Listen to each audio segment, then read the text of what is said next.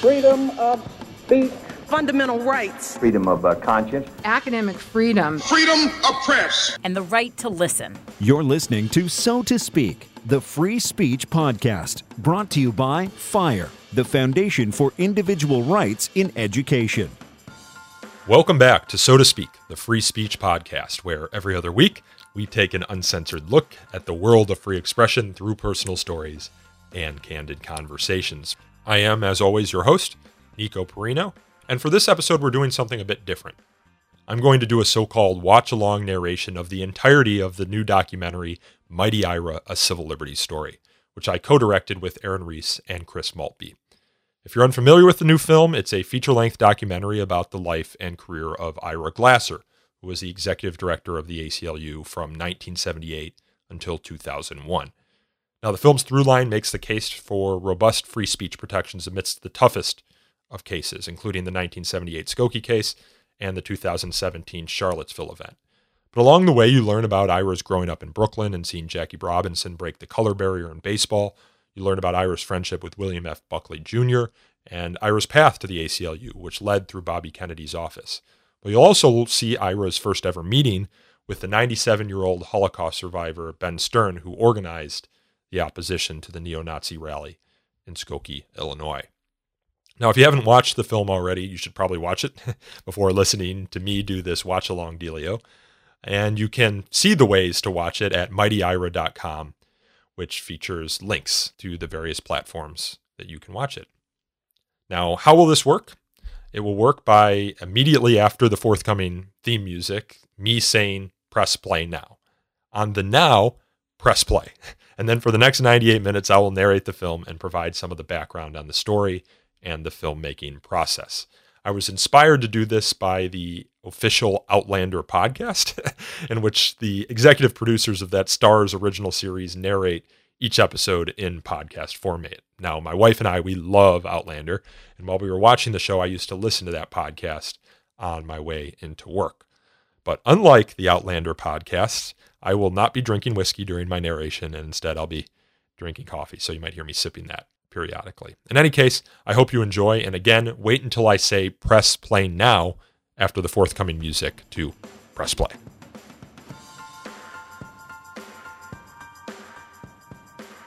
Press play now.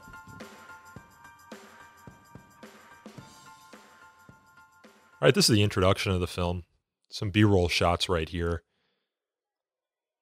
We're going to get into Ira taking his journey back to the former location of Ebbets Field, which was the home of the Brooklyn Dodgers, his beloved Brooklyn Dodgers, until the stadium was torn down in 1960 and the Dodgers moved to Los Angeles.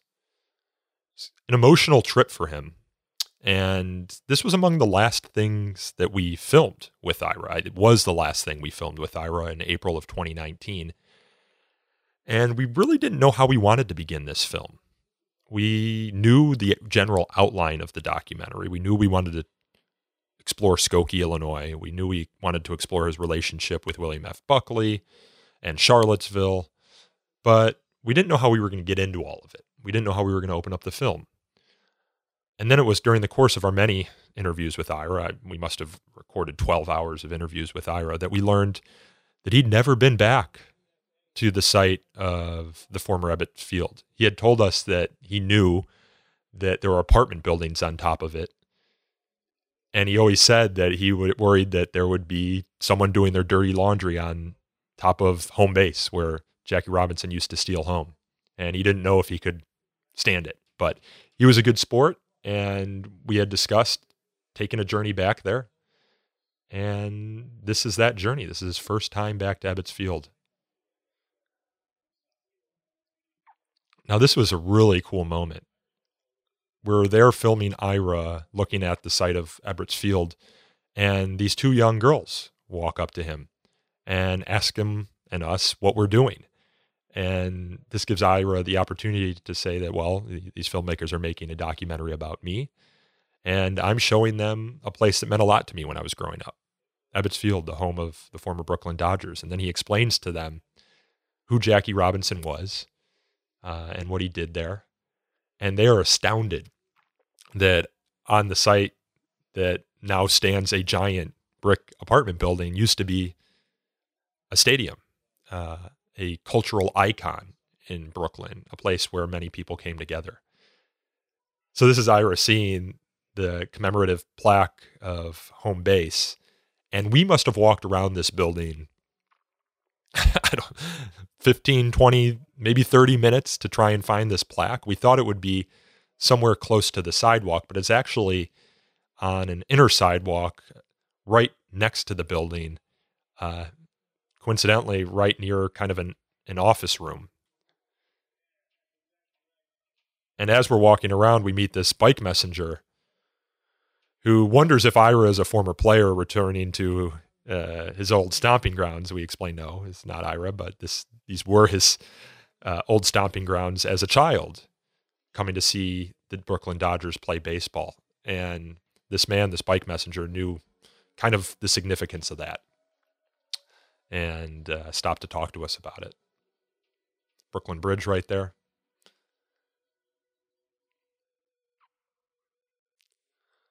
We have some more B-roll shots, wide shots of New York City.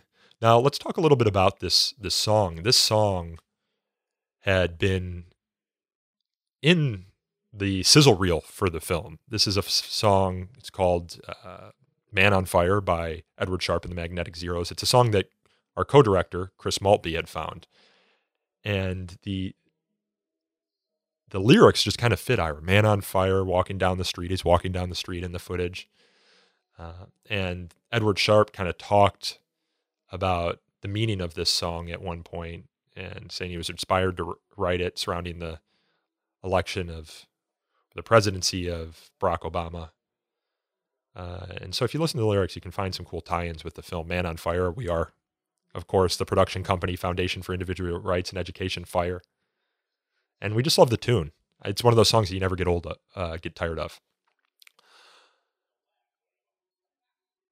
This is Ira taking a trip to the Comedy Cellar in Greenwich Village.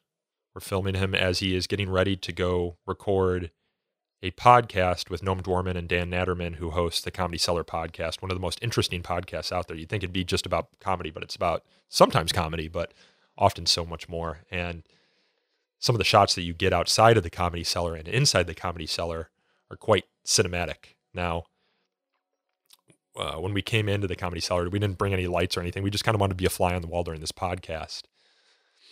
So it's kind of dark, but it adds a cool little mystique to the film. So that's Chris Gethard, a pretty famous comedian. And Ira is the guest of honor there to kind of talk about his career at the ACLU and some of the free speech controversies that were going on around the time that we recorded this. I believe we recorded this in 2018, and a big topic of the conversation during this podcast was Charlottesville. And you'll see some of that later in the documentary. Ira told us after the podcast, which you can listen to on the Comedy Cellar podcast's feed, it got pretty hot at times. There was a lot of debate, a lot of discussion. Ira said it reminded him of his days on coming on conservative talk radio and arguing with the hosts. So this next segment here is about Ira's early life and his path to the ACLU. And it was edited by Aaron Reese, our co-director. He did a fantastic job, and he kind of had to convince me to do this. I thought this segment might be a little too boring, but people I've talked to subsequently said they love it. Ira's talking about the 1950s here and the McCarthy era, the era in which people were afraid to speak out, were afraid to attend meetings, rallies, sign petitions, as he says, for fear of being labeled a communist by Joseph McCarthy and his friends, I should say. Some parallels to what Ira's saying here with the current discussion around cancel culture.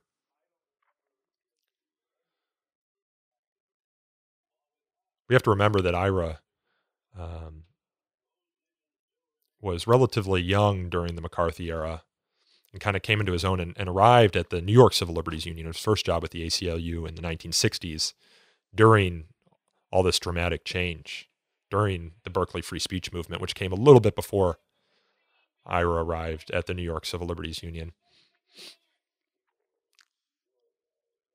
It's a famous speech by Mario Savio about throwing your bodies against the gears, probably his most famous speech from the Berkeley free speech movement days.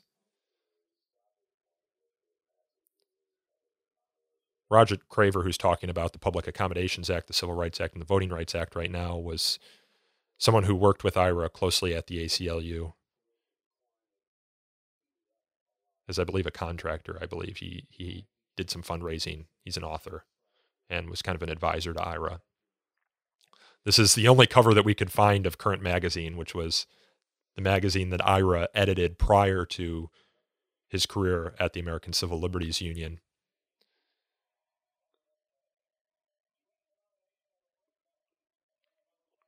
Bobby Kennedy, I honestly didn't know much about him when we began making this documentary. I did, of course, subsequently some research about him, and there was a documentary about Bobby Kennedy that came out around the same time, and I believe a book, which in later shots you'll see sitting next to Ira. Fascinating character, as Ira talks about, someone who worked with Joseph McCarthy on those communism persecutions during the Red Scare. Not someone you think would inspire an individual like Ira to become an admirer, but as Ira says, he kind of changed and evolved over the years after he was his brother John F. Kennedy's Attorney General. But Ira, as I subsequently learned, wasn't the only person who was really inspired by Bobby Kennedy's candidacy. It seems like there were a lot of young people of his generation who were. Some really good archival footage here that was found by Aaron. I particularly like that shot. The shot from the convention here is a little bit grainy, but interesting. We pillar box it, which means we put the two black bars around it to kind of improve the quality of the footage.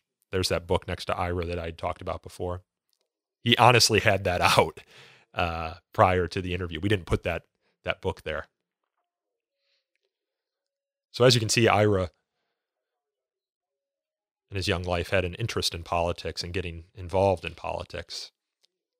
Some really good footage from Washington, D.C. in the 1960s that Aaron found.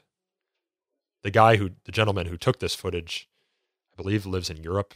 I want to say Scandinavia somewhere. We licensed the footage from him. Very nice man.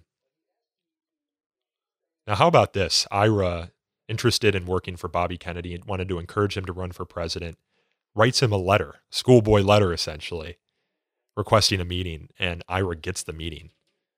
How amazing is that? Not something you think would often happen these days. And then they can go on to have this conversation. Bobby Kennedy told him he was premature for him to consider running for president, so he didn't have a job for Ira.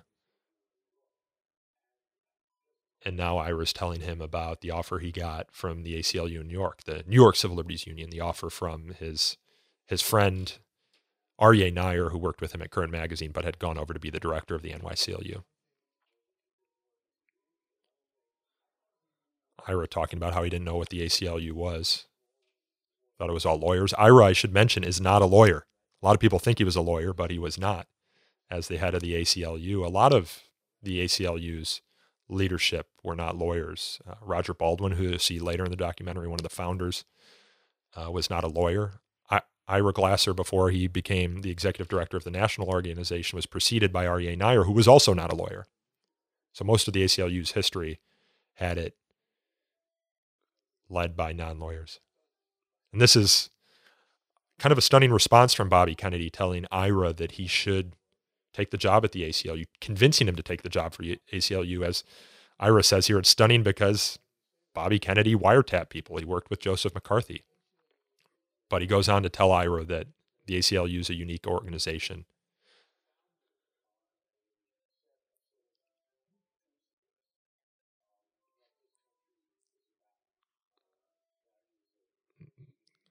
Bobby goes to explain the American Civil Liberties Union to Ira, everything that it does, the set of root principles that it supports. And then Ira goes on to take the job as the associate director of the New York Civil Liberties Union that Aryeh Neier had offered him.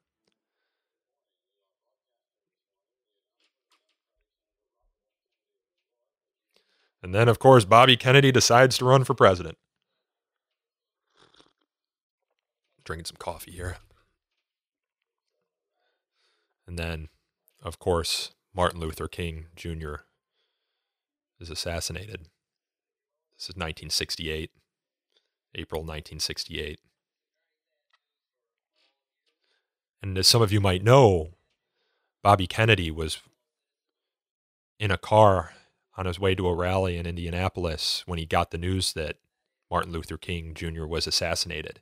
And Bobby Kennedy had to give essentially a eulogy to Martin Luther King. He announced it to the crowd that hadn't heard that Martin Luther King Jr. had been assassinated. And you can hear in that footage the screams. And Bobby Kennedy, it was quite a moving speech because Bobby knew what it was like to have someone close to them assassinated, because of course his brother John F. Kennedy was assassinated years earlier. You saw Bryan Stevenson there. That was a big get for us. That was actually the last interview we ever conducted for this film. Bryan Stevenson, of course, is the leader of the Equal Justice Initiative. They made that film, Just Mercy, that big Hollywood film about his life. And HBO also had a documentary about Bryan Stevenson put out that's very good. Now, there was, of course, unrest in a lot of cities in the United States after Martin Luther King Jr.'s assassination. It's really amazing to see some of these parallels with the footage and the discussion, some of the parallels with the unrest in the United States in 2020, the summer of 2020 after the George Floyd protests, or during the George Floyd protests, I should say.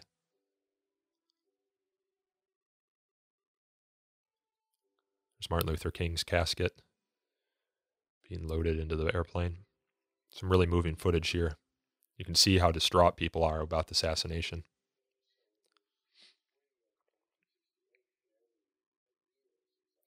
So it's the spring, as Ira was saying, he's getting back in touch with Bobby Kennedy because he's, of course, interested in working for him. Bobby Kennedy looks like he's on a straight line to the Democratic Party's nomination for the presidency.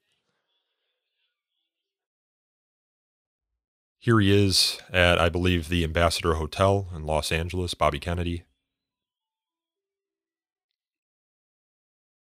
And yeah, he's shot. This is June of 1968. John F. Kennedy assassinated, then Bobby Kennedy assassinated just when he was about to win the nomination for the Democratic Party. More footage of caskets being unloaded, loaded in hearses. Only just a few months after Martin Luther King Jr. was assassinated. It must have been tremendous to live through this period of time, as Ira did, and I'm sure some of you did. So without Bobby Kennedy in the picture anymore, Ira ended up staying at the New York Civil Liberties Union. He thought it was going to be a temporary step, and we found this letter from Aryeh Neier, of course, his colleague who convinced him to take the job at the NYCLU, admitting in this letter to Ira that Ira didn't seem to have a lot of enthusiasm about taking the job. A couple decades later, he's the head of the ACLU.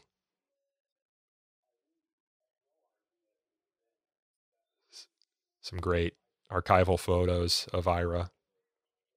And there he is in front of the ACLU headquarters in the center. The same iconic smile. Nice mustache. So this next segment is the first segment that we have about the iconic free speech case in Skokie, Illinois. And Ira, when he first became the director of the National American Civil Liberties Union, the ACLU, in the latter half of 1978, thought his priority was going to be racial justice. That was obviously a passion of Ira's. But just preceding that, the ACLU was working on the Skokie case and lost a lot of membership, a lot of money. And so organizational survival was kind of Ira's first task. And Ira spent a lot of time working on the Skokie case as the head of the New York Civil Liberties Union.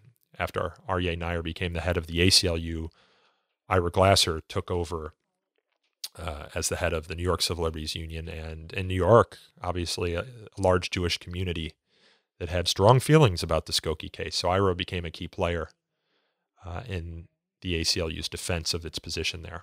So some really good footage of Skokie, Illinois, which is just outside of Chicago here in the 1970s. This footage comes from ABC News, and I love that footage. It's some of the best archival footage we have. You can see there are some streaks coming down it, but it's clear it's film.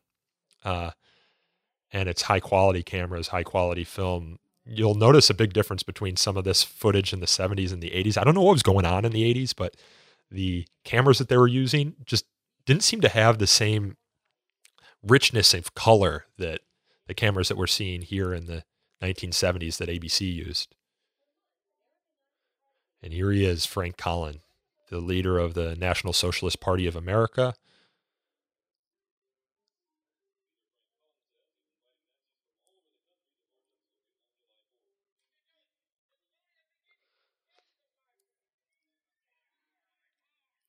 Frank Collin trying to organize his march into the town of Skokie,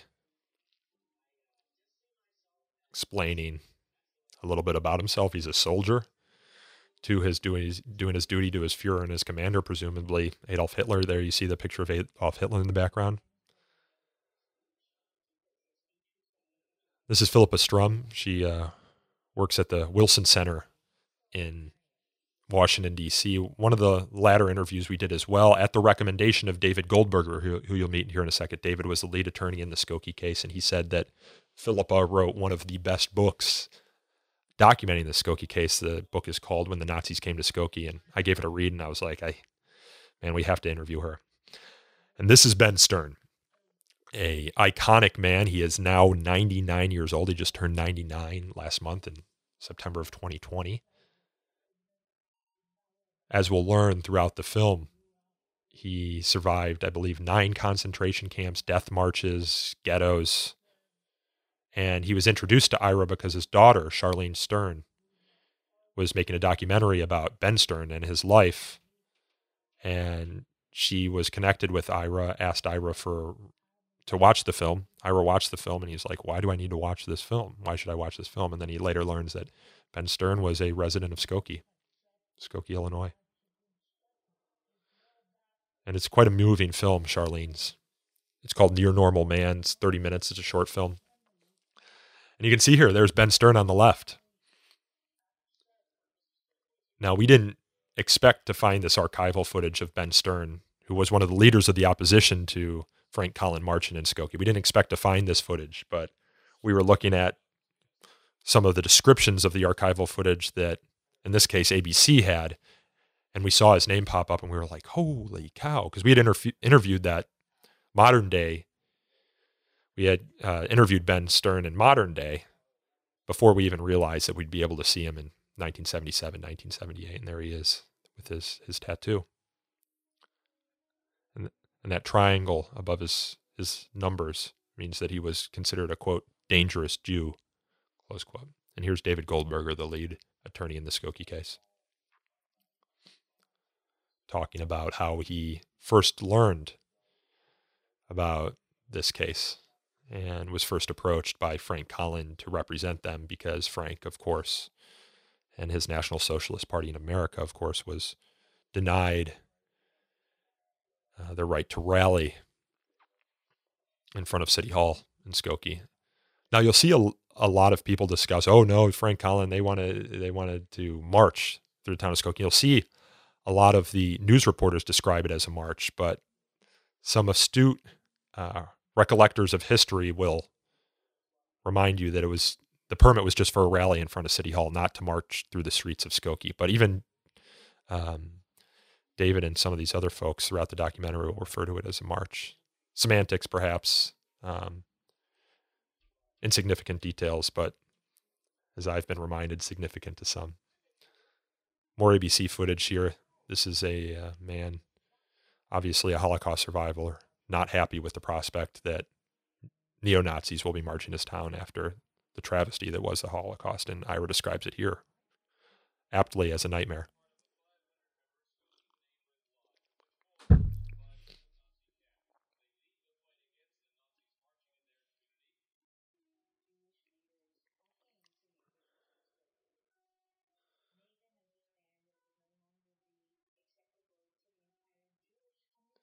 Yeah, the pushback in Skokie was tremendous.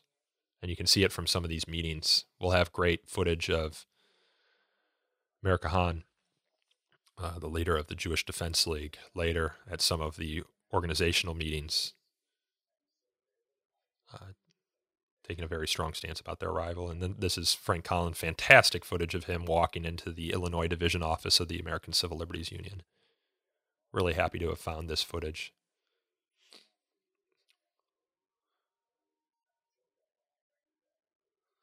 Now, David Goldberger will tell you he had authority to take this case on his own, but Ed Rothschild, who was his boss and he says a mentor, ordered him to take the case because Ed had the foresight to know that this was going to be a hot one. And there's Meir Kahane saying that, if they march in Skokie, the Nazis, they're going to break their skulls. There's going to be violence. And then here's some footage of some of the violence that happened when Frank Collin and his neo-Nazis had some of their previous marches. This was a march that came years earlier, but it's a confrontation with the Jewish Defense League, which of course Meir Kahane, who you saw just a moment ago, led. So this is kind of us setting up what could happen in Skokie.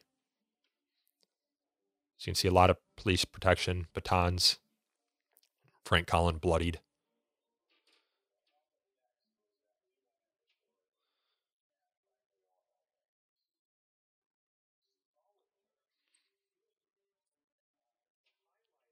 Ira will tell you that this is kind of how he cut his teeth defending free speech rights and values. I mean, he had to go into some of the most hostile environments in the country and defend the ACLU's position. Of course, the ACLU ended up representing Frank Collin and his neo-Nazis, their right to get a permit to rally in front of the City Hall in Skokie, Illinois. Ben Stern talking about some of the organization that he put together in opposition to the neo-Nazis, including opening an office and gathering petitions. I think you might actually discuss that later.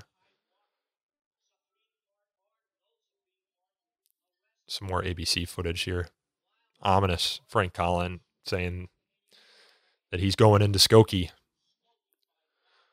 come hell or high water. Or violence. And that segment, I should mention, was edited by our co-director, Chris Maltby. Did a fantastic job. This next one was edited by Aaron Reese. It's just a fun segment, this segment about Brooklyn. When I first saw it, I was just overjoyed with the job that Aaron did here. I was so proud of it. I mean, here you have a lot of fun playback between Ira and then Norman Siegel. This is the first time you meet Norman Siegel, I believe, who was the head of the New York Civil Liberties Union for many years, I believe, 1985 to 2000. A different kind of life. Kids would go out on the streets of Brooklyn and play, no parental supervision, come home when the street lights come on, and their toys were a little rubber Spalding ball. I certainly didn't grow up like this. Now, I did grow up. My parents would let us out. We'd go play in the woods or in the park and have to be home by dark. No cell phones. But this seems to be on another level. Aaron found some great archival footage of kids, of course, playing punch ball, stick ball, stoop ball.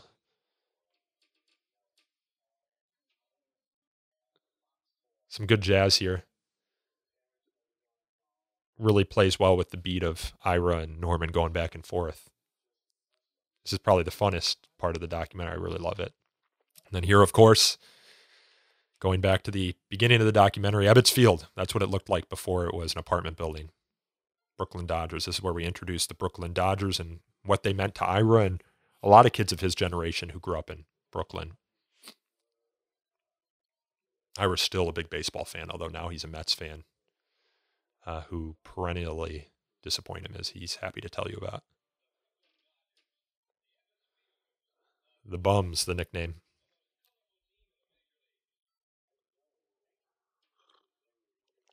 Ira likes to take digs at the Yankees.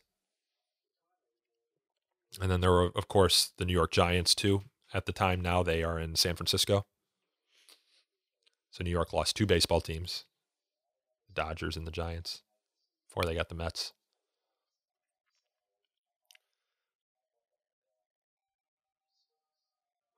Anyone who's gone to a baseball stadium before will kind of know what Norman's talking about here. You walk from the cavernous innards of the stadium to your seat, and all of a sudden the light of the outdoors and the green of the grass comes into full view, and it is quite something. So what Norman was saying there about being heaven kind of resonated with me. Here's more shots of Ebbets Field prior to it being bulldozed.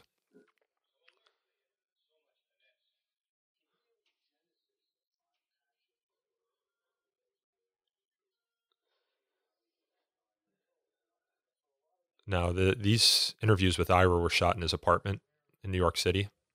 As you can see, he's got a lot of books behind him. And you'll notice they were shot over the course of many different days, and we didn't put Ira in the same outfit.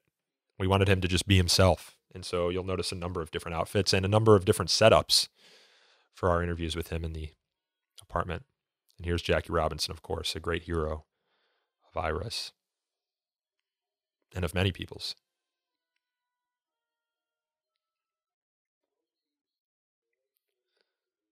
The Dodgers were a heck of a baseball team, as Ira will be happy to tell you. And here we are in Norman Siegel's office, which has a lot of artifacts related to the Brooklyn Dodgers. He is as rabid a Dodgers fan as Ira. And Norman's now in private practice, so we went to his law offices to film that interview. Jackie Robinson breaks the color barrier in 1947. I believe Ira was 9 or 10 years old at the time, as he says.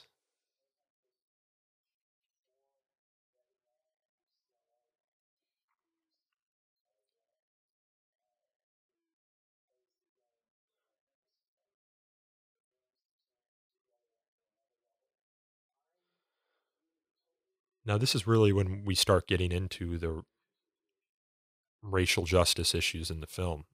As Ira says, he grew up in a Jewish neighborhood. He never saw anyone black in his neighborhood.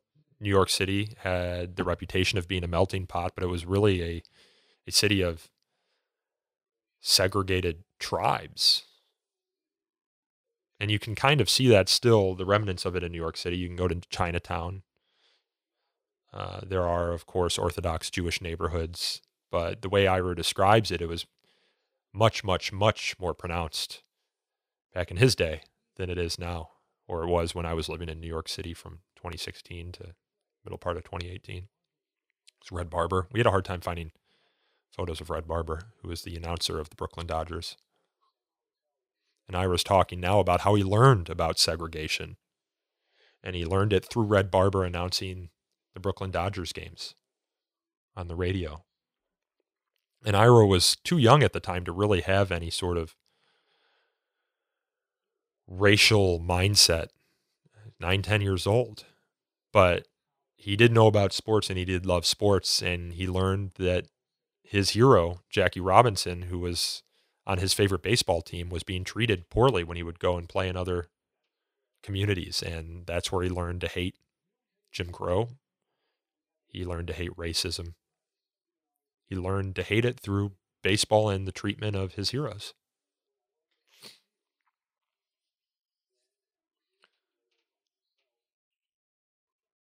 Ira likes to say that Ebbets Field was the only integrated public accommodation in the country at the time. I don't know if that's true, but it's certainly how he experienced it. You can see there. people of different races, ethnicities in that picture at Ebbets Field.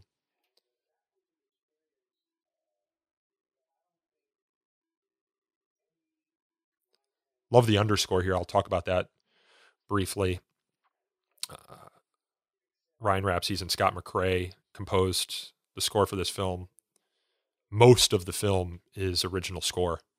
We have a few places where we license some tracks, including that Edward Sharpe and the Magnetic Zeros song at the beginning, Man on Fire, which actually took a long time for us to license because we had to figure out who owned the rights, but we eventually figured it out. But Scott and Ryan did a wonderful job, especially given the coronavirus.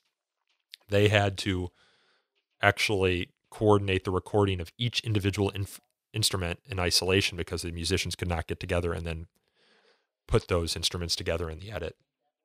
I challenge you to try and find a place in the underscore where you would be able to even notice that the instruments were recorded in separate locations. This is one of my favorite shots. He says, fight still goes on today, and stands up and walks away and just kind of lets you sink in how important Jackie Robinson breaking the color barrier was to not only Ira and Norman, but so many other Brooklyn Dodgers fans.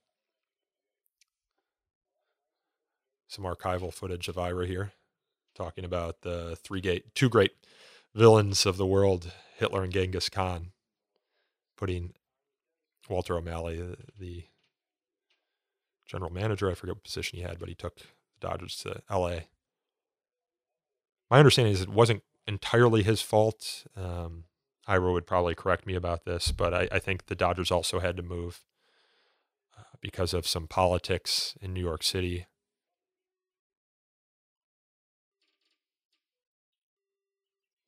Some awesome photos of the demolition of Ebbets Field. It's behind the scenes shots. This is a very moving recollection that Ira has here of seeing the demolition of Ebbets Field.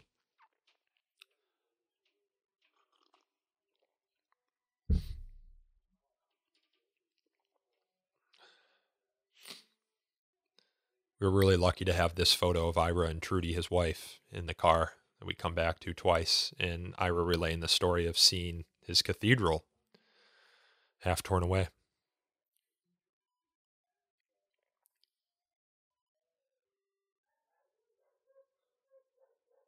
We just kind of let Ira get lost in thinking about what the Dodgers meant to him and the tearing down of that field.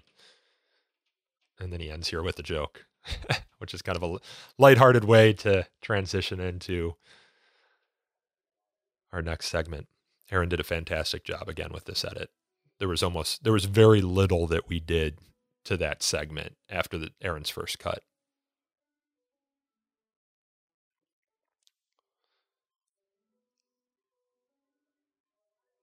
We come back to the Comedy Cellar, which serves as a sort of through line for the documentary.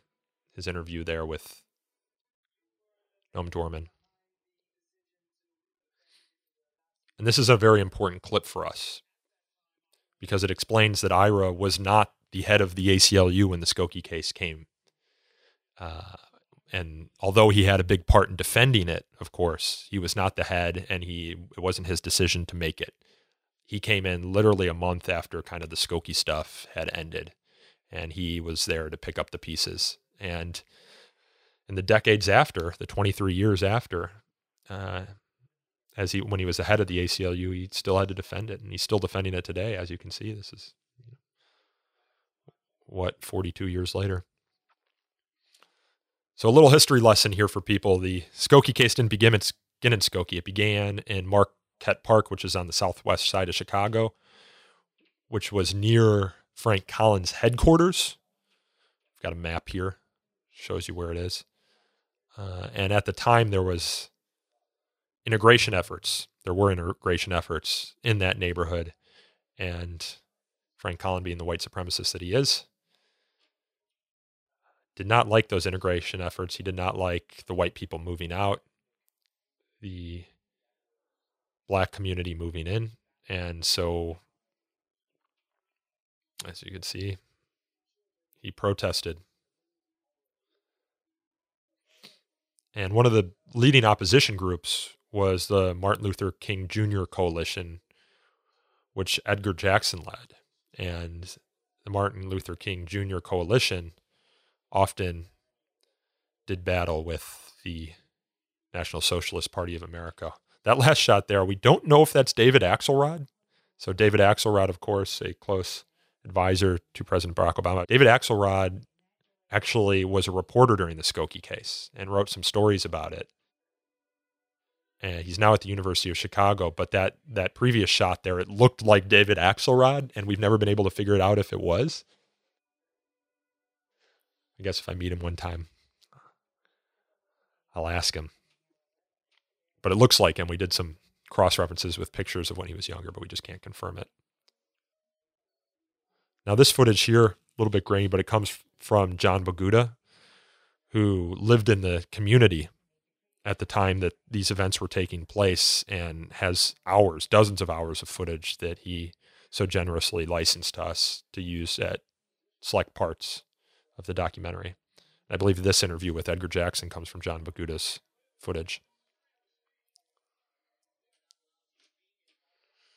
Talking about how the Chicago Park District blocked Frank Collin and his neo-Nazis from rallying in Marquette Park near their headquarters, and the Chicago Park District essentially also banned the Martin Luther King Jr. coalition from marching as well.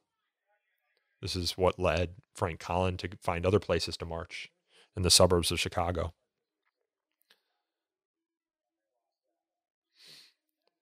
And David Goldberger here and his colleagues at the Illinois division of the ACLU represented Frank Collin to try and get back into the park. Also worked on behalf of the Martin Luther King Jr. coalition, in fighting some of these permit requirements, including an insurance bond, which $250,000 back in 1977-78, as Ira says here, it's a lot of money. And no insurance company will sell you one. So it was effectively a ban on rallies in some of the Chicago parks. And this is where we get into the history of how some of these permit requirements, including the insurance bans, the insurance requirements, were used to ban civil rights marchers in the South.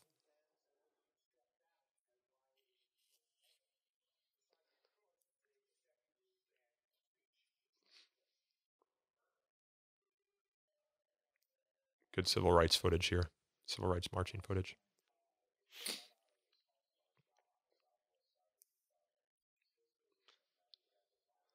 So Frank Collin wrote a number of letters to the suburbs surrounding Chicago, and you can see in the archival footage here an example of one of those letters. He wrote it to a dozen suburbs. 11 of them ignored him, but Skokie, the home of the Holocaust survivors and a large Jewish population, as Ira said, reacted like a bull to a red flag.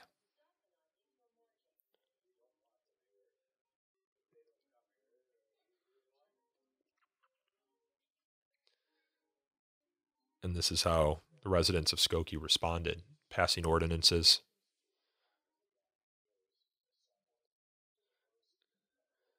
There was the injunction, which is essentially a stop order based on obscenities.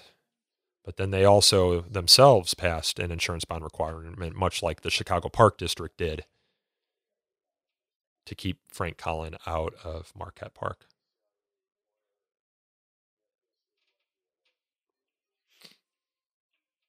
Some John Boguda footage here of Meir Kahane, who was not from Skokie, I should note. He was a leader of the Jewish Defense League, co-founder, but he came in to fight against Frank Collin's efforts to enter Skokie, and he's a soundbite machine and doesn't mince words. He was later assassinated in New York City, I believe. This is a great quote that we found in Philippa Strum's book, When the Nazis Came to Skokie.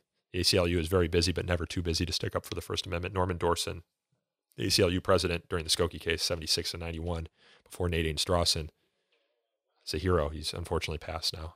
Ted Kennedy here. This footage comes from the documentary Traveling Hopefully from the 1980s about the life. It's a documentary short, I believe 30 minutes, about Roger Baldwin, who of course was a co-founder of the American Civil Liberties Union, and it's passed now, obviously, but it's a great speech from Ted Kennedy. We just had to use it. You can watch that documentary, Traveling Hopefully. I think you can find it for free on YouTube.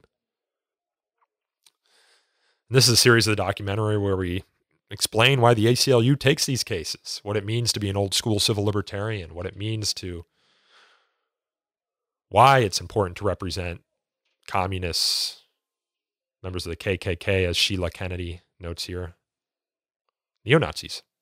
Sheila Kennedy was a Republican who was the head of the Indiana Civil Liberties Union. She wrote a book. I forget the precise title, but something like, "What's a Nice Republican Girl Like You Doing at the ACLU?" Chris Maltby, who had edited this entire segment here, he edited, I think, all, if not close to all, of the Skokie footage, flew out to see Professor Kennedy. She teaches at IUPUI, Indiana University, Purdue University, Indianapolis, a mouthful there. He flew out to Indianapolis to interview her. She's explaining how they had to defend the free speech rights of neo-Nazis and why that was important. As Ira says, these cases were very common for ACLU affiliates to take. I think personally it blew up into what it was just because of not only the characters involved, Frank Collin, Rabin Caney, but also the facts involved.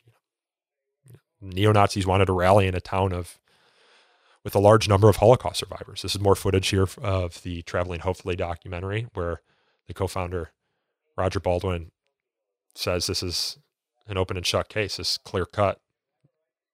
Roger Baldwin says we gotta defend these rights, and the neo-Nazis should have the right to parade, however offensive. And then Ira takes it to the next level here, talking about how if you ban the neo-Nazis from marching today, tomorrow they'll be stopping civil rights marchers. It's all about power in his mind. Why would you trust those in power who have subjugated you for so long with the power to censor? Here's Nadine Strawson's first entry into the documentary. She was president of the ACLU from 1991 to 2008 after Norman Dorson, providing some historical context. And I love this speech. This is Martin Luther King Jr.'s speech about the importance of the First Amendment. And here he is pushing back against what he calls a legal injunction that prevented he and his fellow civil rights activists from marching in the South. This is Martin Luther King's last speech before he was assassinated in Memphis, Tennessee.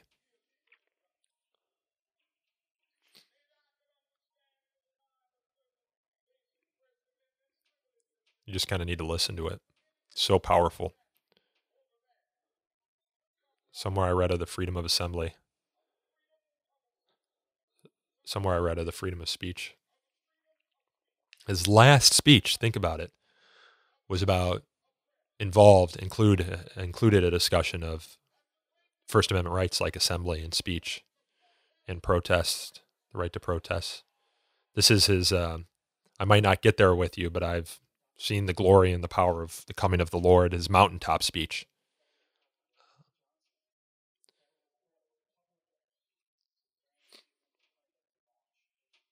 So that quick clip there of Norman Siegel and Ira Glasser was taken at the Brooklyn Historical Society, where Norman Siegel was receiving an award of some sort, I believe.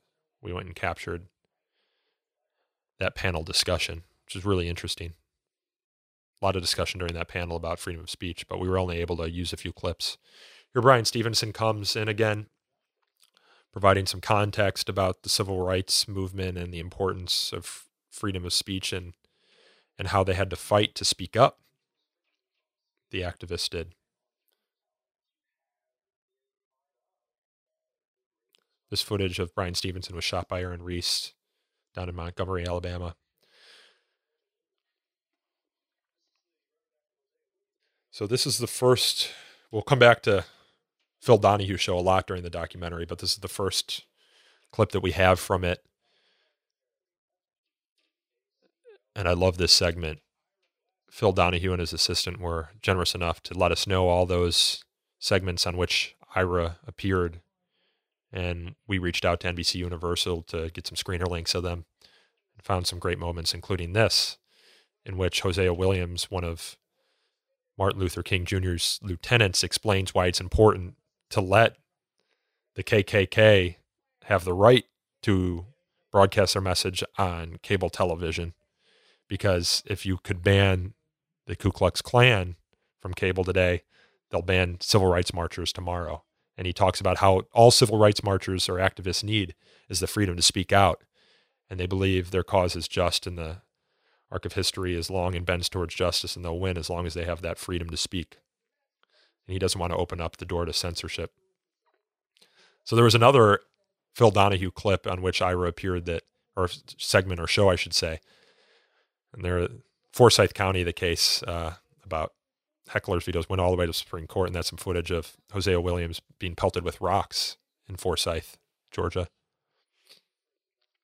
But one of the other Donahue segments that we wanted to get access to was one about flag burning. But coincidentally, we were told by Donahue's people that that segment was lost in a fire. That footage was lost in a fire, so we weren't able to find it, sadly. Here's Ira in a different outfit. As I said, we shot these interviews over multiple days, over multiple months. I'm colorblind, but I think that's a green shirt. He was wearing a blue shirt earlier. Most of this footage was shot, by Chris and Aaron. I'm sitting behind the camera doing the interview. The three of us did it all, and we learned a lot during the process. I can understand why some of these other productions, or most of these other productions, have big crews with fancy equipment and cameras. We didn't have any of that. We just had the three of us, the cameras we had on hand, and we put them in front of our interview subjects, and I think we did an all right job.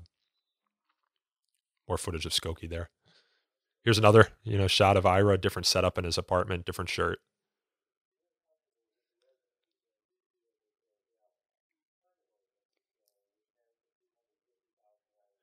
Now, it's really hard to kind of keep track of all of the background details that are happening with the Skokie case. As Filippo Strum will say soon, it's hard to keep track of the cases because there were 3 court cases going on litigating this issue. And there were many different ordinances that the village of Skokie passed in order to prevent the Nazis from marching, including one that, as Ira says here, prevented the marching of individuals in military-style uniforms, which had the unintended effect of banning Jewish war veterans from marching in the city of Skokie, village of Skokie, I should say.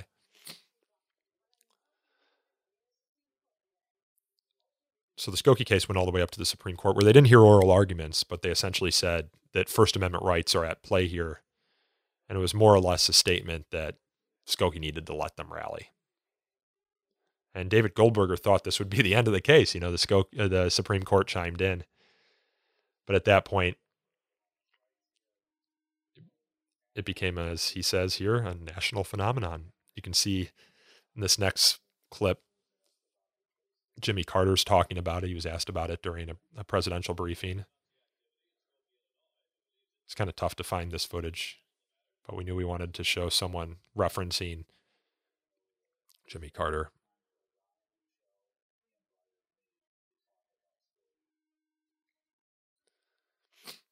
So I talked to David Goldberger about this appearance on the Phil Donahue Show. I love this segment. The full segment is about 50 minutes. It's worth the watch if you can find it.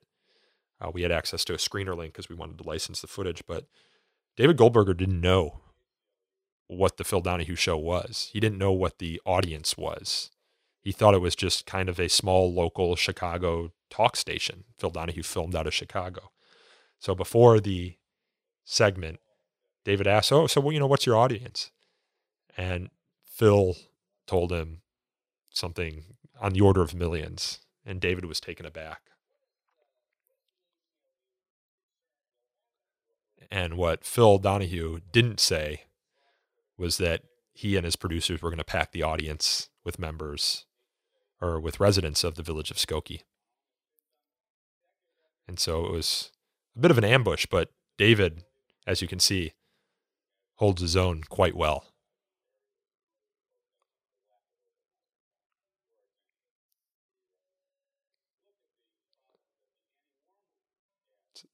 It's amazing how similar David Goldberger looks after 42 years, as you can see in the previous footage. He's looks like the same man, just gone a little gray, but here he is, David, talking about how Phil didn't tell him that he was packing the audience with members of Skokie. And here is our man, Ben Stern, who's in the audience asking David a question. This was astounding when we saw it. We had no idea that Ben Stern was going to be in the audience. And we're watching the footage, and holy cow, there he is. And I want to tip my hat to Chris Maltby, our co-director, on that, because he found it. And how could you not include it?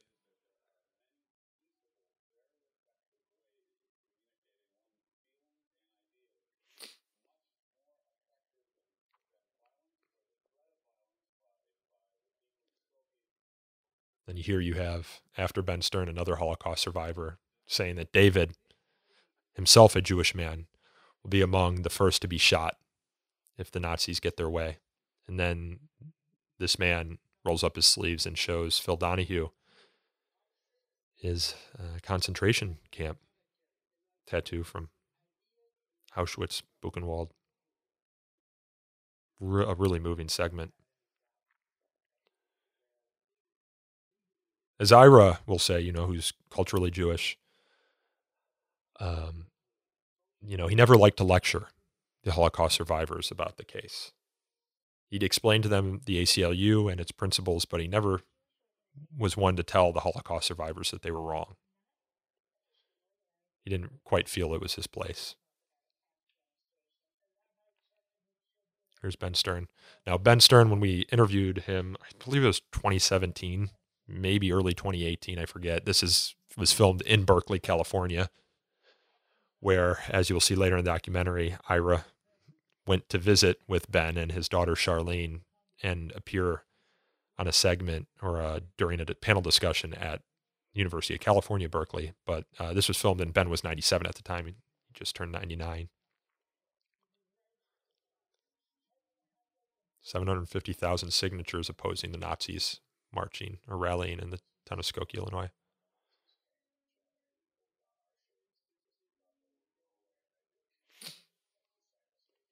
Now, this interview with David Goldberger was filmed in Columbus, Ohio. David, up until recently, he's now retired, was a professor at Ohio State's Morris School of Law. And the ACLU of Ohio was generous enough to let us use their offices to film.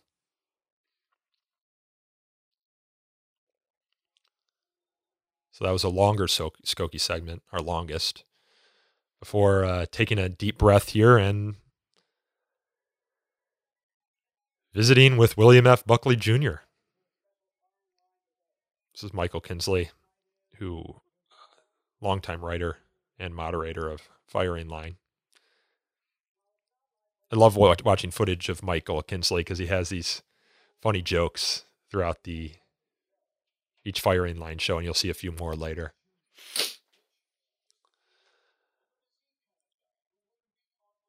I want to do a shout out here to Bernard Goldberg, who is the reporter on the voiceover here, I believe CBS, who told us about this segment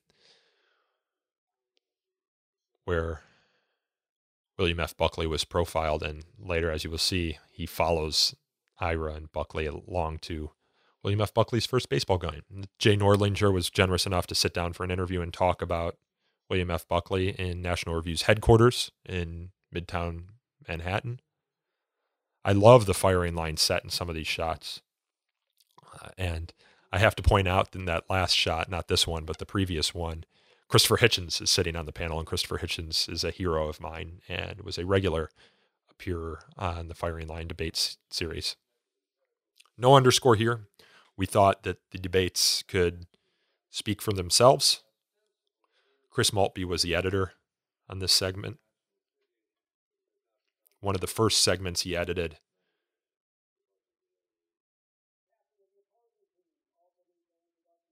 And there's our guy, Ira Glasser, who I don't remember how many times he appeared on Firing Line, but it was quite often. And he and William F. Buckley were quite the sparring partners. They would go at it.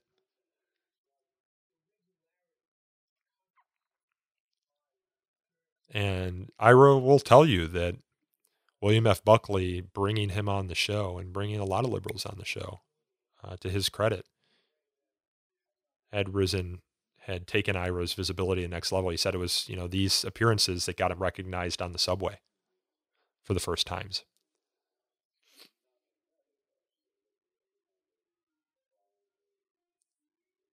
Classic William F. Buckley here with his slow way of speaking with his mid-Atlantic accent. Ira, rough, tough, Brooklyn guy, Brooklyn accent. It's hard to believe now that there were just the networks and PBS for much of American history.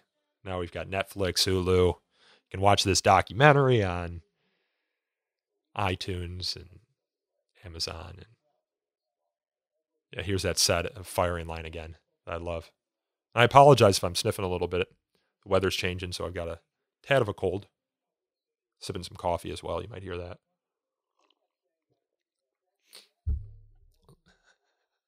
Classic Ira analogy here. I'm kind of with Buckley on this one. I guess it makes sense, but it's not good, especially for CNN. A lot of lines of logic to follow to understand his grass lawnmower analogy. Michael Myers, leader of the New York Civil Rights Coalition, filmed him in his office in Midtown Manhattan. This is a very powerful moment where Ira confronts Buckley about his history with racial issues, something that Buckley dealt with throughout the remainder of his life. This is probably the strongest point of criticism against him that existed. And there they are. Buckley in his New York Mets hat, Ira in his Brooklyn Dodgers hat. I have to suspect that Ira gave him Buckley that New York Mets hat. I can't think that Buckley bought him himself. William F. Buckley played the harpsichord. Some nice footage of that in the CBS footage from Bernard Goldberg's. And there's, I'm going to forget this New York Nets player's name, but Ira I think his kids or something, bought him a one-on-one session with a Nets player, and that was some of the footage from it. Ira gave us the footage. Chris is going to kill me for not remembering the name. But it was a good depiction of Ira there playing basketball and knocking down a Nets player of his rough, tough attitude.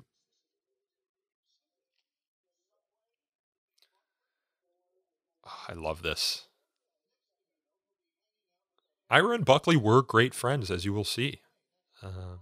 An Odd Couple kind of harkens back to the relationship that Ruth Bader Ginsburg had with Antonin Scalia, two people who were diametrically opposed on almost every issue. I mentioned almost because you'll see that there was one that they agreed on. But who came together and found friendship nonetheless, and had Ira can give to Buckley as good as Buckley can take, and Buckley can give to Ira as good as Ira can give. And there's Bernard Goldberg there in the center. Buckley, I think, had been on the subway once or twice previously. And as Ira will tell it, we couldn't fit into the documentary. He wanted to take Ira to the game in a limo, but Ira refused. He said, "You don't go to a baseball game in a limousine." I also did not know what lacuna meant. So one of the most devastating parts of making this documentary was that there is footage in this segment of William F. Buckley and Ira going into the baseball game and sitting there watching the game. We had about 50 seconds of it in a previous cut of this documentary, but CBS wouldn't give us the footage unless we got MLB sign-off, and the price that MLB was looking for in order to access just 1 minute of footage was astronomical, let's just put it that way. So unfortunately, we had to cut it. And the last shot you see from the segment is them walking down the subway steps. But it would have been quite the thing to have included the footage of them in the actual baseball game. More powerful even than the footage that we have of them going into the subway. So I said before that Ira and Buckley disagreed on almost every issue except the drug war. And that'll, I think, surprise a lot of viewers that William F. Buckley was a proponent of ending the drug war. Now, Ira, after he retired from the ACLU in 2001, went on to become the head of the Drug Policy Alliance's board. He was chairman of the board. And ending the drug war was one of Ira's big passions, even while he was at the ACLU, but definitely in his retired life as well. And I had thought, when we were interviewing Nordlinger, I had thought that Buckley opposed criminalizing just marijuana. But as I subsequently learned that from watching this segment and others, is that William F. Buckley, it appears, opposed all drug laws and ending the drug war.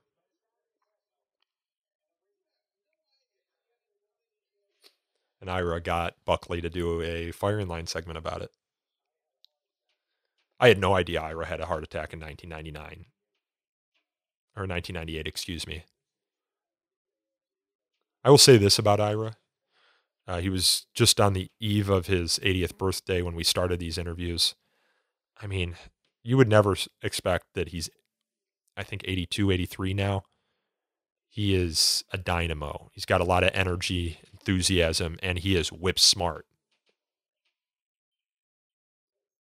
I was very impressed with his ability to recollect things that happened 40, 50 years ago. I can't remember what I did this morning.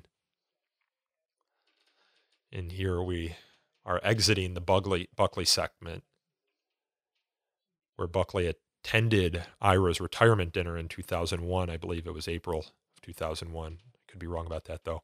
And Ira sat him at his table, the head table. Yeah, April 2001. I believe that's Norman Dorson sitting at Ira's table as well. There's Trudy, Ira's wife.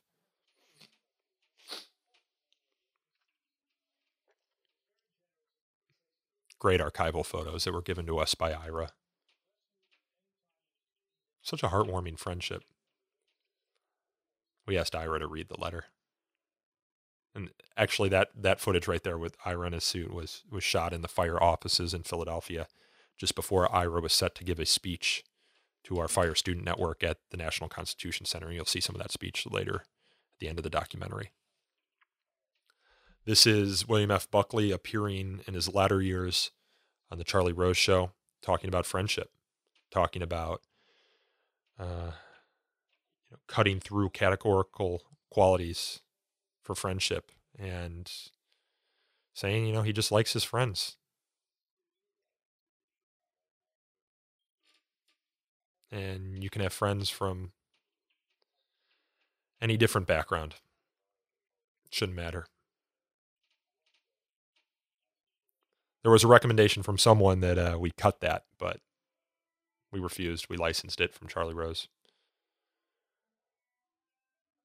Buckley passed away in 2008, and Ira wrote about it in the Huffington Post, and this is a snippet of that eulogy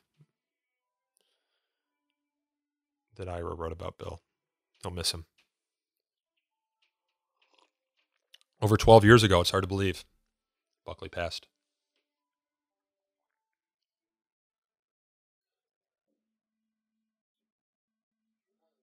Our friends at ABC letting us know that there will be no march in Skokie after all of that.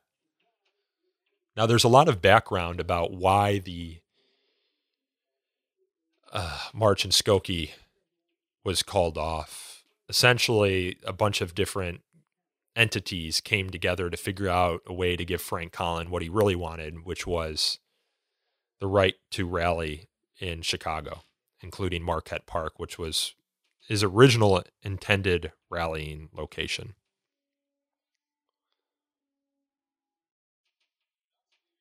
And David Goldberger, I think I did a podcast with him a while back, and he kind of explains a little bit more of the background.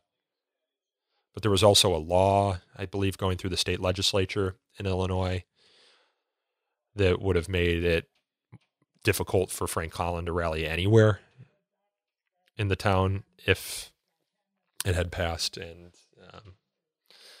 they were able to get that law stymied. Ben Stern had bought a gun. He was so afraid of the neo-Nazis, and when he heard that they were no longer coming, he broke it up and threw it in a dumpster. And Charlene, in her documentary, Near Normal Man, delves into that backstory about that gun a little bit more in a compelling way.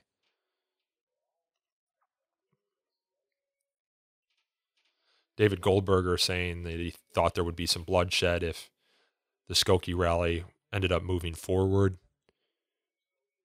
As David told me, although we couldn't include it in the documentary, when Frank Collin and his neo-Nazis ended up going to rallying in Marquette Park, or it was either the Marquette Park rally or another rally elsewhere in Chicago, he put his family in a hotel, left their house because he was worried about what might happen surrounding that rally. So this footage next here from the Marquette Park rally in July of 1978 comes from two documentarians in Chicago. They did two documentaries, Marquette Park 1 and Marquette Park 2, that captured Frank Collin's rallies in that area. And we were fortunate enough to get in touch with them and license this footage. But it's just amazing watching the footage, not only the number of counter demonstrators there, but also how few the neo-Nazis were and what an outsized impact they were able to have on the national dialogue, essentially. But also, look at that line of police officers. Now, I'm of mixed feelings about this. The police presence, that is, because on the one hand, you need to have police there to keep the counter demonstrators and the demonstrators separated. And as we'll learn in Charlottesville, there wasn't enough of that.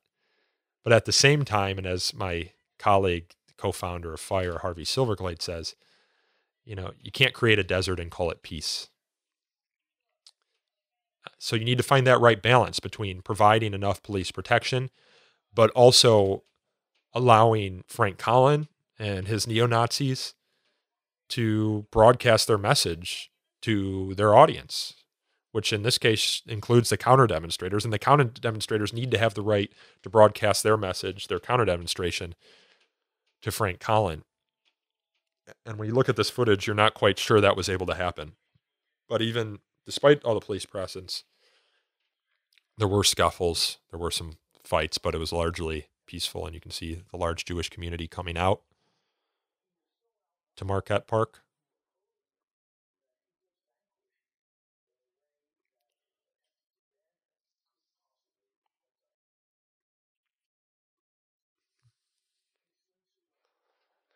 And that's the end of Skokie case, but as Philippa says here, not quite. Philippa's coming up. Finally, in the documentary, we talk about the actual size and the resource availability to the National Socialist Party of America, which was very minimal. Frank lived above his apartment, which was adjacent to Marquette Park. And here's the surprise. Frank Collin was Jewish.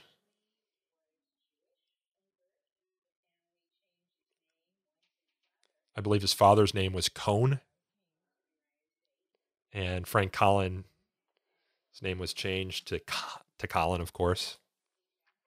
I believe his father was a Holocaust survivor from Dachau.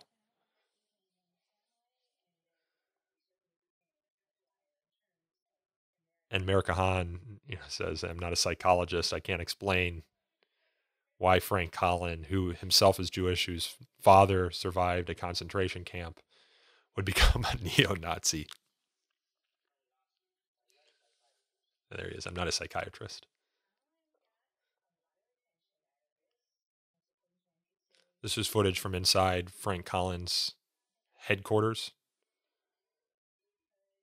The white power shirts worn by his membership, talking about cutting up American flag. And this is the next surprise, that Frank Collins was charged and convicted of child molestation and was kicked out of the party.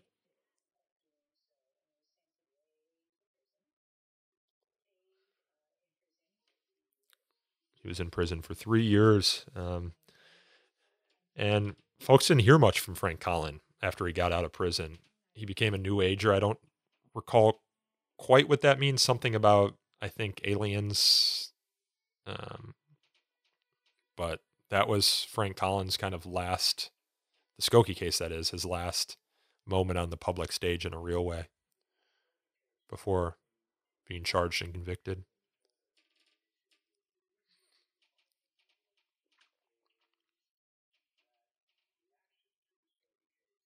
And here Ira is talking about the threat to the ACLU that the Skokie case posed because of the significant drop in membership. The ACLU is a membership organization. People pay dues, give the organization money. And when you take unpopular opinions, which of course as a civil liberties organization, you will sometimes have to do, take unpopular positions, I should say, you're going to end up frustrating some of your membership. And you need to accept the cost of that, which in certain cases is the loss of some of your donors. But Ira was able to really bring the ACLU back, and over time it returned to its previous levels and grew exponentially, as we talk about in the summary of the film. When Ira left in 2001, it had a $30 million endowment, and I believe offices in every state and most territories.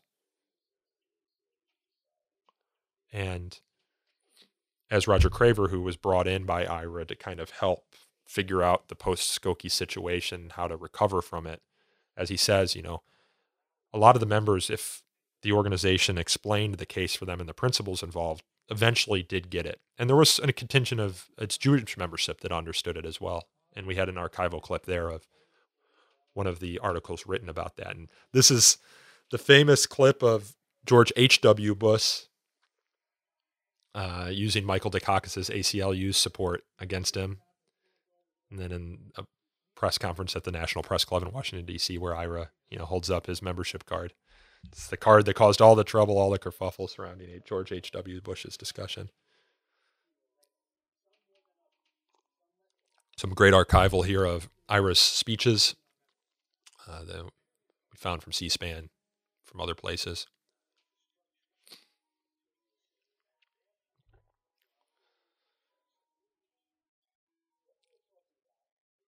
Oh, I love this clip.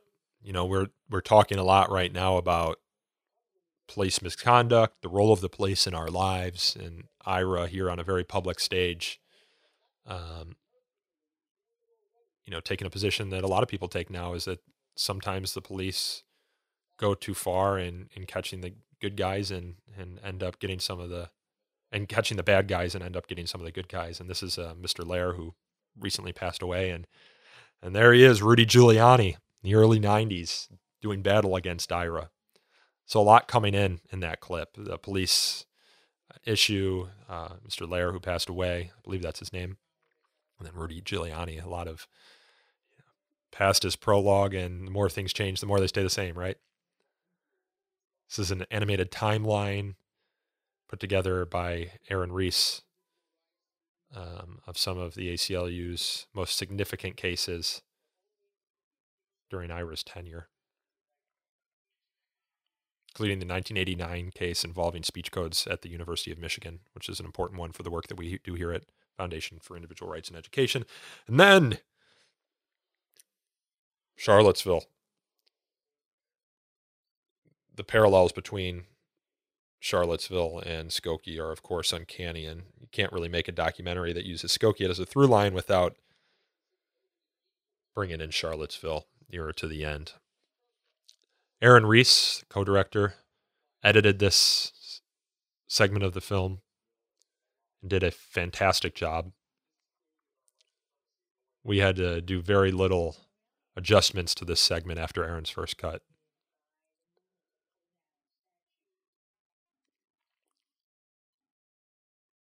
Philippa Strum, of course, is Jewish as well. So having her here talk about Skokie and Charlottesville, and then, of course, her talking about why it's important that you defend the rights of neo-Nazis, and in this case, white nationalists in Charlottesville, I think is all the more powerful than a non-Jewish member of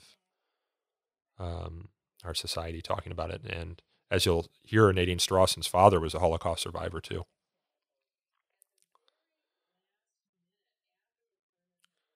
Now, prior to us making this documentary, Nadine Strawson was kind of my go-to in talking about Charlottesville. I think I recorded 1, maybe 2 podcast episodes with her in which we talk about it. This footage right here of Jason Kessler, who was the organizer of the Charlottesville rally, came from YouTube, and it can no longer be found on YouTube. I believe YouTube took it out, but either Aaron or Chris were forward-thinking enough to know to download the footage before it disappeared. It was memory hold. So this might be the only place you can see Jason Kessler calling to arms his white nationalists for the rally in Charlottesville.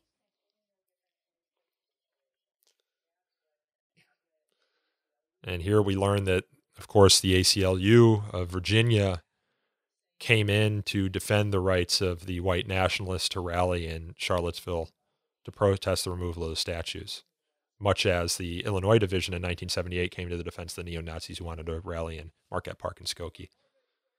So it's an ACLU tradition to defend unpopular speakers, as they did here. The city of Charlottesville tried, much like the city of Skokie, to block or move the rally to a different location. And it was clear that that was done on the basis of the viewpoint of the speakers. And a court blocked it after the ACLU and I believe one other organization got involved and defended them.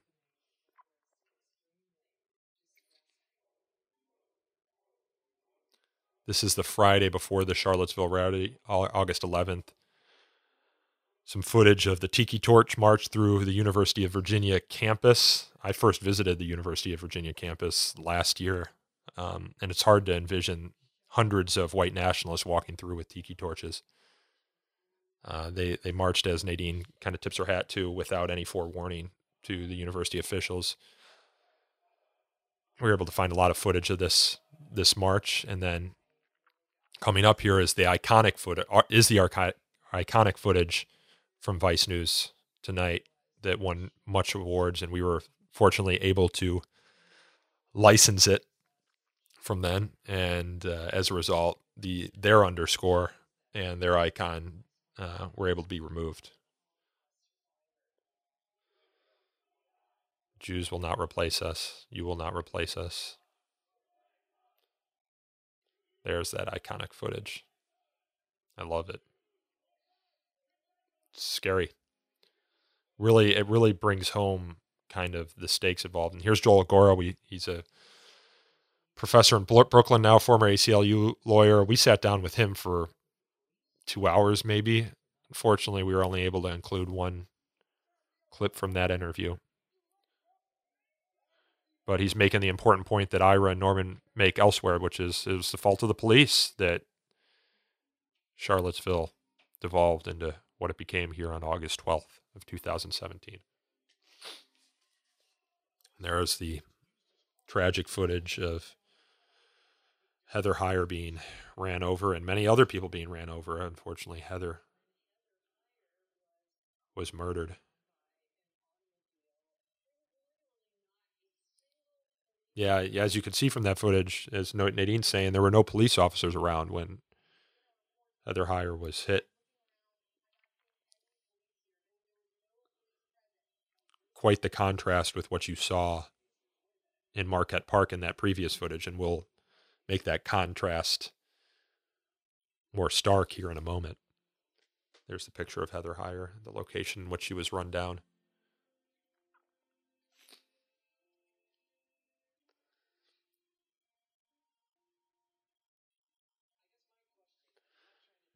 And Chris Gethard confronting Ira about what happened in Charlottesville. There was a big discussion, as many of you will recall, after the events in Charlottesville about the ACLU's role in defending the rights of people to march, who march with guns. And the ACLU kind of backed off the position that they would do that. But Ira takes issue with that backing off. He says that the Black Panthers in the 60s, the ACLU defended their rights, and they marched with guns. So Ira wonders if there's sort of a double standard based on the content of the speech. And Ira's addressing a question about incitement standards and when does expression become conduct that it falls outside with the scope of First Amendment protections. Des Bishop there, another fairly famous comedian.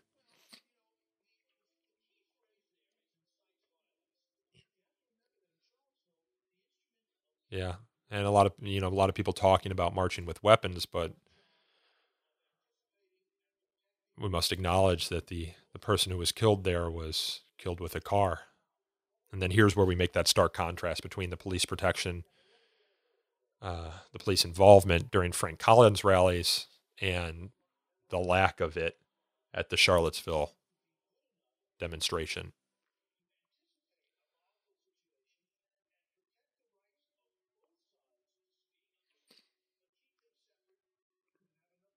It's amazing footage here of the confrontations in Charlottesville, not a police officer in sight. Here we flash back to August 11th on the Virginia campus and fisticuffs being thrown. Okay, this, I didn't know that Susan Bro, who is the mother of Heather Heyer, had spoken out in such a public way about her daughter's death until I spoke with Nadine Strawson on our 100th episode podcast, in which she said that she appeared at an event in Chicago with Susan Bro, and Susan Bro was asked about whether the white nationalists should have had the right to assemble and rally and speak in Charlottesville. And she says they should have, despite the fact that her daughter was murdered during that event. And I immediately, after I heard about this from Nadine, had to go see the footage, was able to capture it and include it in the documentary here. And Susan makes the same argument that Ira does. Well, okay, if you stop the white nationalists from rallying just based on the content of their speech, who are those in power going to censor next now that they have that power to censor?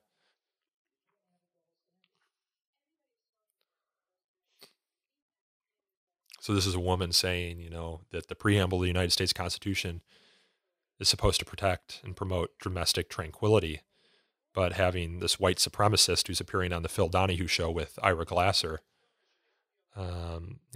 what he advocates for does not promote domestic tranquility. But then the white nationalist, I think, without intending to do so, proves Ira's point, which is that vague terms like promote domestic tranquility is in the eye of the beholder. And this white nationalist, this white supremacist believes that, if only he could eradicate a race from the United States, essentially, then there would be domestic tranquility and there would be no more lawless, he says, which just proves Ira's point that that woman who means well would not get to decide what promotes domestic tranquility. Those in power get to decide what promotes domestic tranquility. Those in power, such as President Donald Trump. So speaking of the impact of Charlottesville, as Philippa Strum is talking about here, we did a survey of, I think, something around 2,500 college students in 2018, asked them if Charlottesville had an impact on their thinking about freedom of expression, and a large percentage of the respondents said it did. I don't remember the exact percentage or the exact language of that question now, but if you go to thefire.org and look at some of our student surveys from the past, you can see it. So, I think Charlottesville, in a certain sense, will shape part of a generation's perspective on freedom of speech issues, for better or worse. Unfortunately, I think probably for worse, if I'm remembering our survey responses correctly. We're back with Ben Stern in Berkeley. And this is kind of when Ben talks about his journey back to the United States and narrates some of his history after surviving the ravages of Europe and the Holocaust and all that entailed, which is just unbelievable. It's unbelievable the tragedies that this man went through, which you can learn more about in that aforementioned documentary, Near Normal Man. And here we finally bring the shot wide, and you see Ira with Ben Stern, that man that we have heard rallying against the Nazis' marches in Skokie for so long. And Ira and he meet, and Ira was nervous going into this meeting because he didn't know how Ben would respond.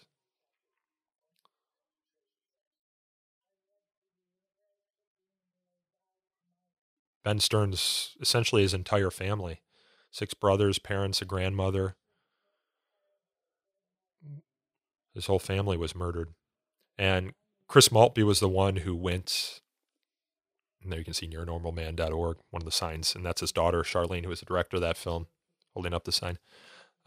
Ben Stern showing Ira the tattoo. Chris Maltby was the one who went out to Berkeley to film this. He filmed it by himself, which, as any filmmaker knows, having one filmmaker do the video, the audio, especially across the country, is quite difficult. So commend Chris and appreciate his doing that. We're an indie film on a limited budget. There's only so much we can do in this. Look at that. Ira and Ben embracing. This is the only shot we have of the panel at Berkeley, locking arms.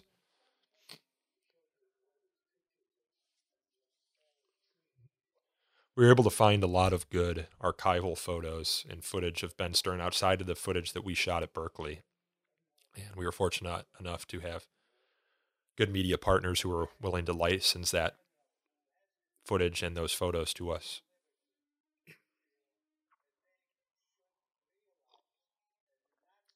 Flashback here to Ben Stern in the 1970s.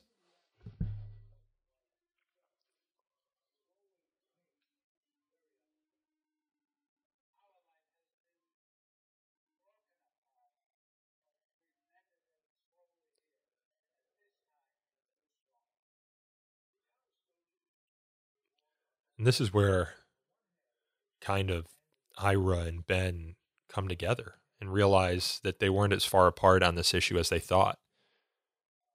The town of Skokie told the Holocaust survivors to stay home, draw the shades, let the Nazis pass. But as Ben learned in his experiences in Europe, and when you ignore Nazis, bad things happen.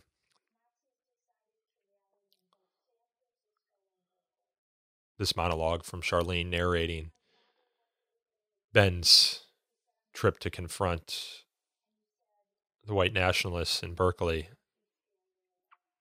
is quite moving. And then we were able to get from, I believe, Getty, some of the photos of Ben going to this rally, this counter-protest, and preparing to speak. Ben Stern's not staying home. And the ACLU would defend their rights to get out there and counter-protest. There's Ben Stern leading a rally, locking arms with Charlene.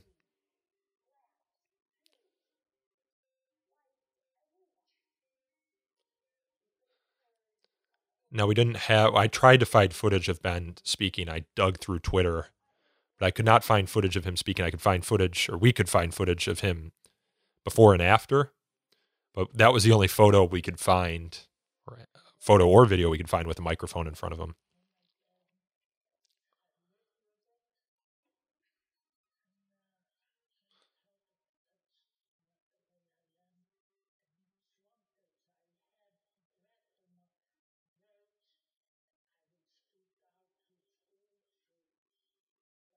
Look at this photo. The girl crying, Ben explaining his experience in the Holocaust. There's a gentleman in the background who's obviously moved by what Ben's saying. Here's Ben looking at photos of his family members, some archival footage here of some of the Nazi victims, and then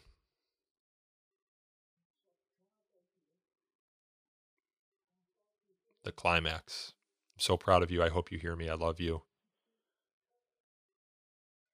As Ira said, this brought a little bit of wetness to his eye.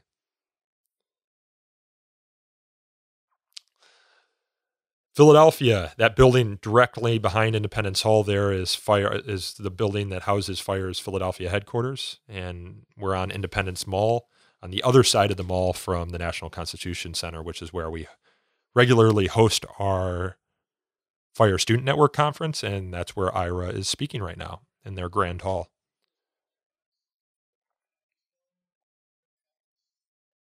First Amendment rights and racial justice. That's what Ira is most known for. There's my boss, Greg Lukianoff, executive producer, sitting next to Jakob Mushangama, who hosts the Free Speech History podcast. And this is, I believe, called Signers Hall in National Constitution Center. Ira looking at replicas, lifelike replicas of the signers of the Constitution.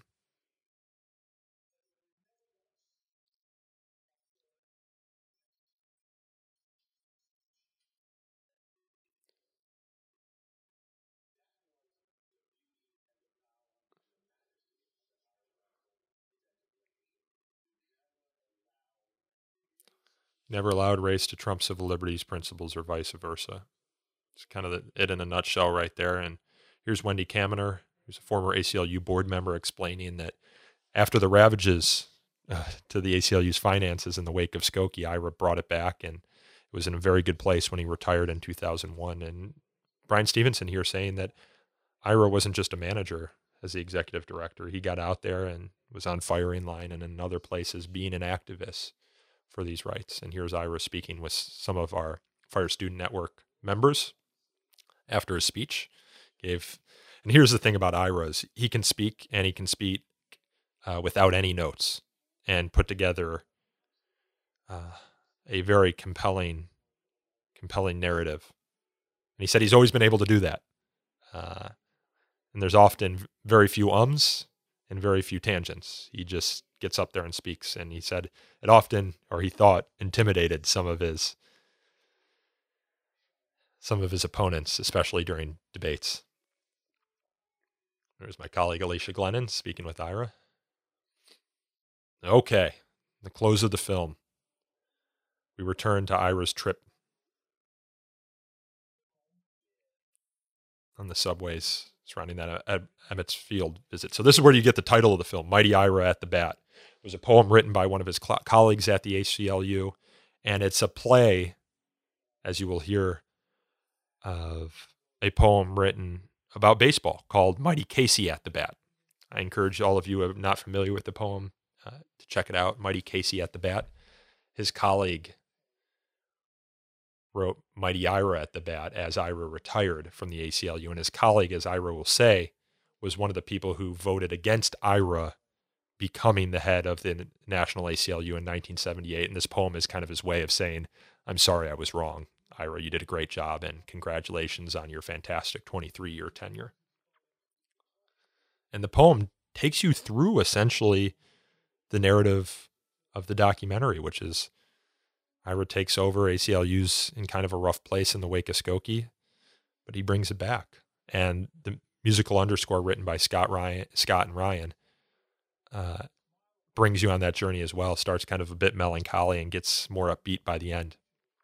And we cut together a bunch of footage that reflect on some of the themes of the documentary, including his appearances on Fireline, his relationship with Nadine Strauss, and there's Newt Gingrich.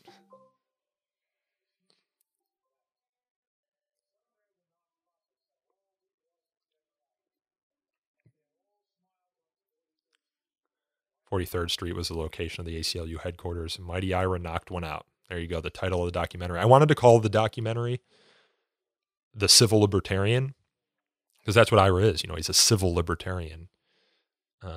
And you maybe italicize civil too, as kind of a hat tip to the debates between William F. Buckley and Ira. But I was told by some of our consultants that some people might think that's too political because they think of the Libertarian Party rather than the libertarian principles.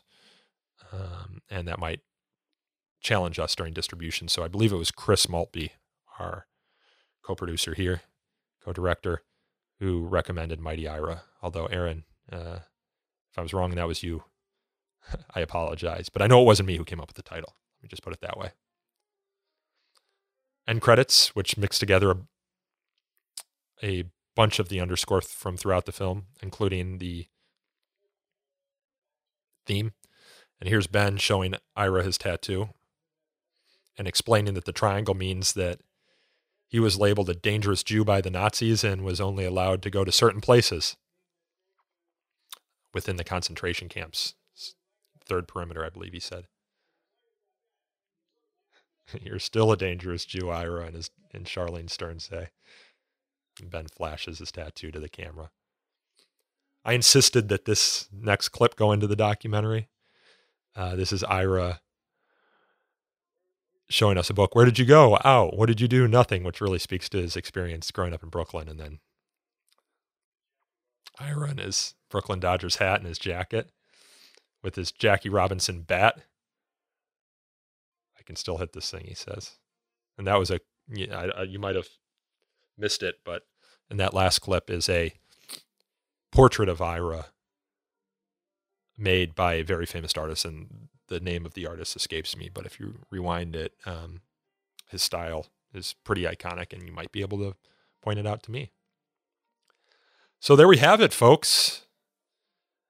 Mighty Ira, released in 2020. The documentary is available to watch now, and depending on when you watch the documentary, it can be available in different places, but if you go to mightyira.com, you will find where it's available to stream now. So thank you all, and I want to thank Chris Maltby and Aaron Reese, my co-directors, for their fantastic work on it. It's really a pleasure, joy. I'm happy to be finally completed and to share it all with you. I hope you enjoyed as well, too. Thank you. This podcast is hosted, produced, and recorded by me, Nico Perino, and edited by Aaron Reese. Mighty Ira is co-directed by me, Aaron, and Chris Maltby, and you can see the different ways to watch the film by visiting mightyira.com. To learn more about So to Speak, you can follow us on Twitter at twitter.com/freespeechtalk, or like us on Facebook at facebook.com/So to Speak podcast. You can also email us feedback at sotospeak@thefire.org. If you enjoyed this episode and Mighty Ira, please consider leaving us a review wherever you listen to this podcast and wherever you watch the film. Reviews help us attract new listeners and viewers. And until next time, thanks again for listening.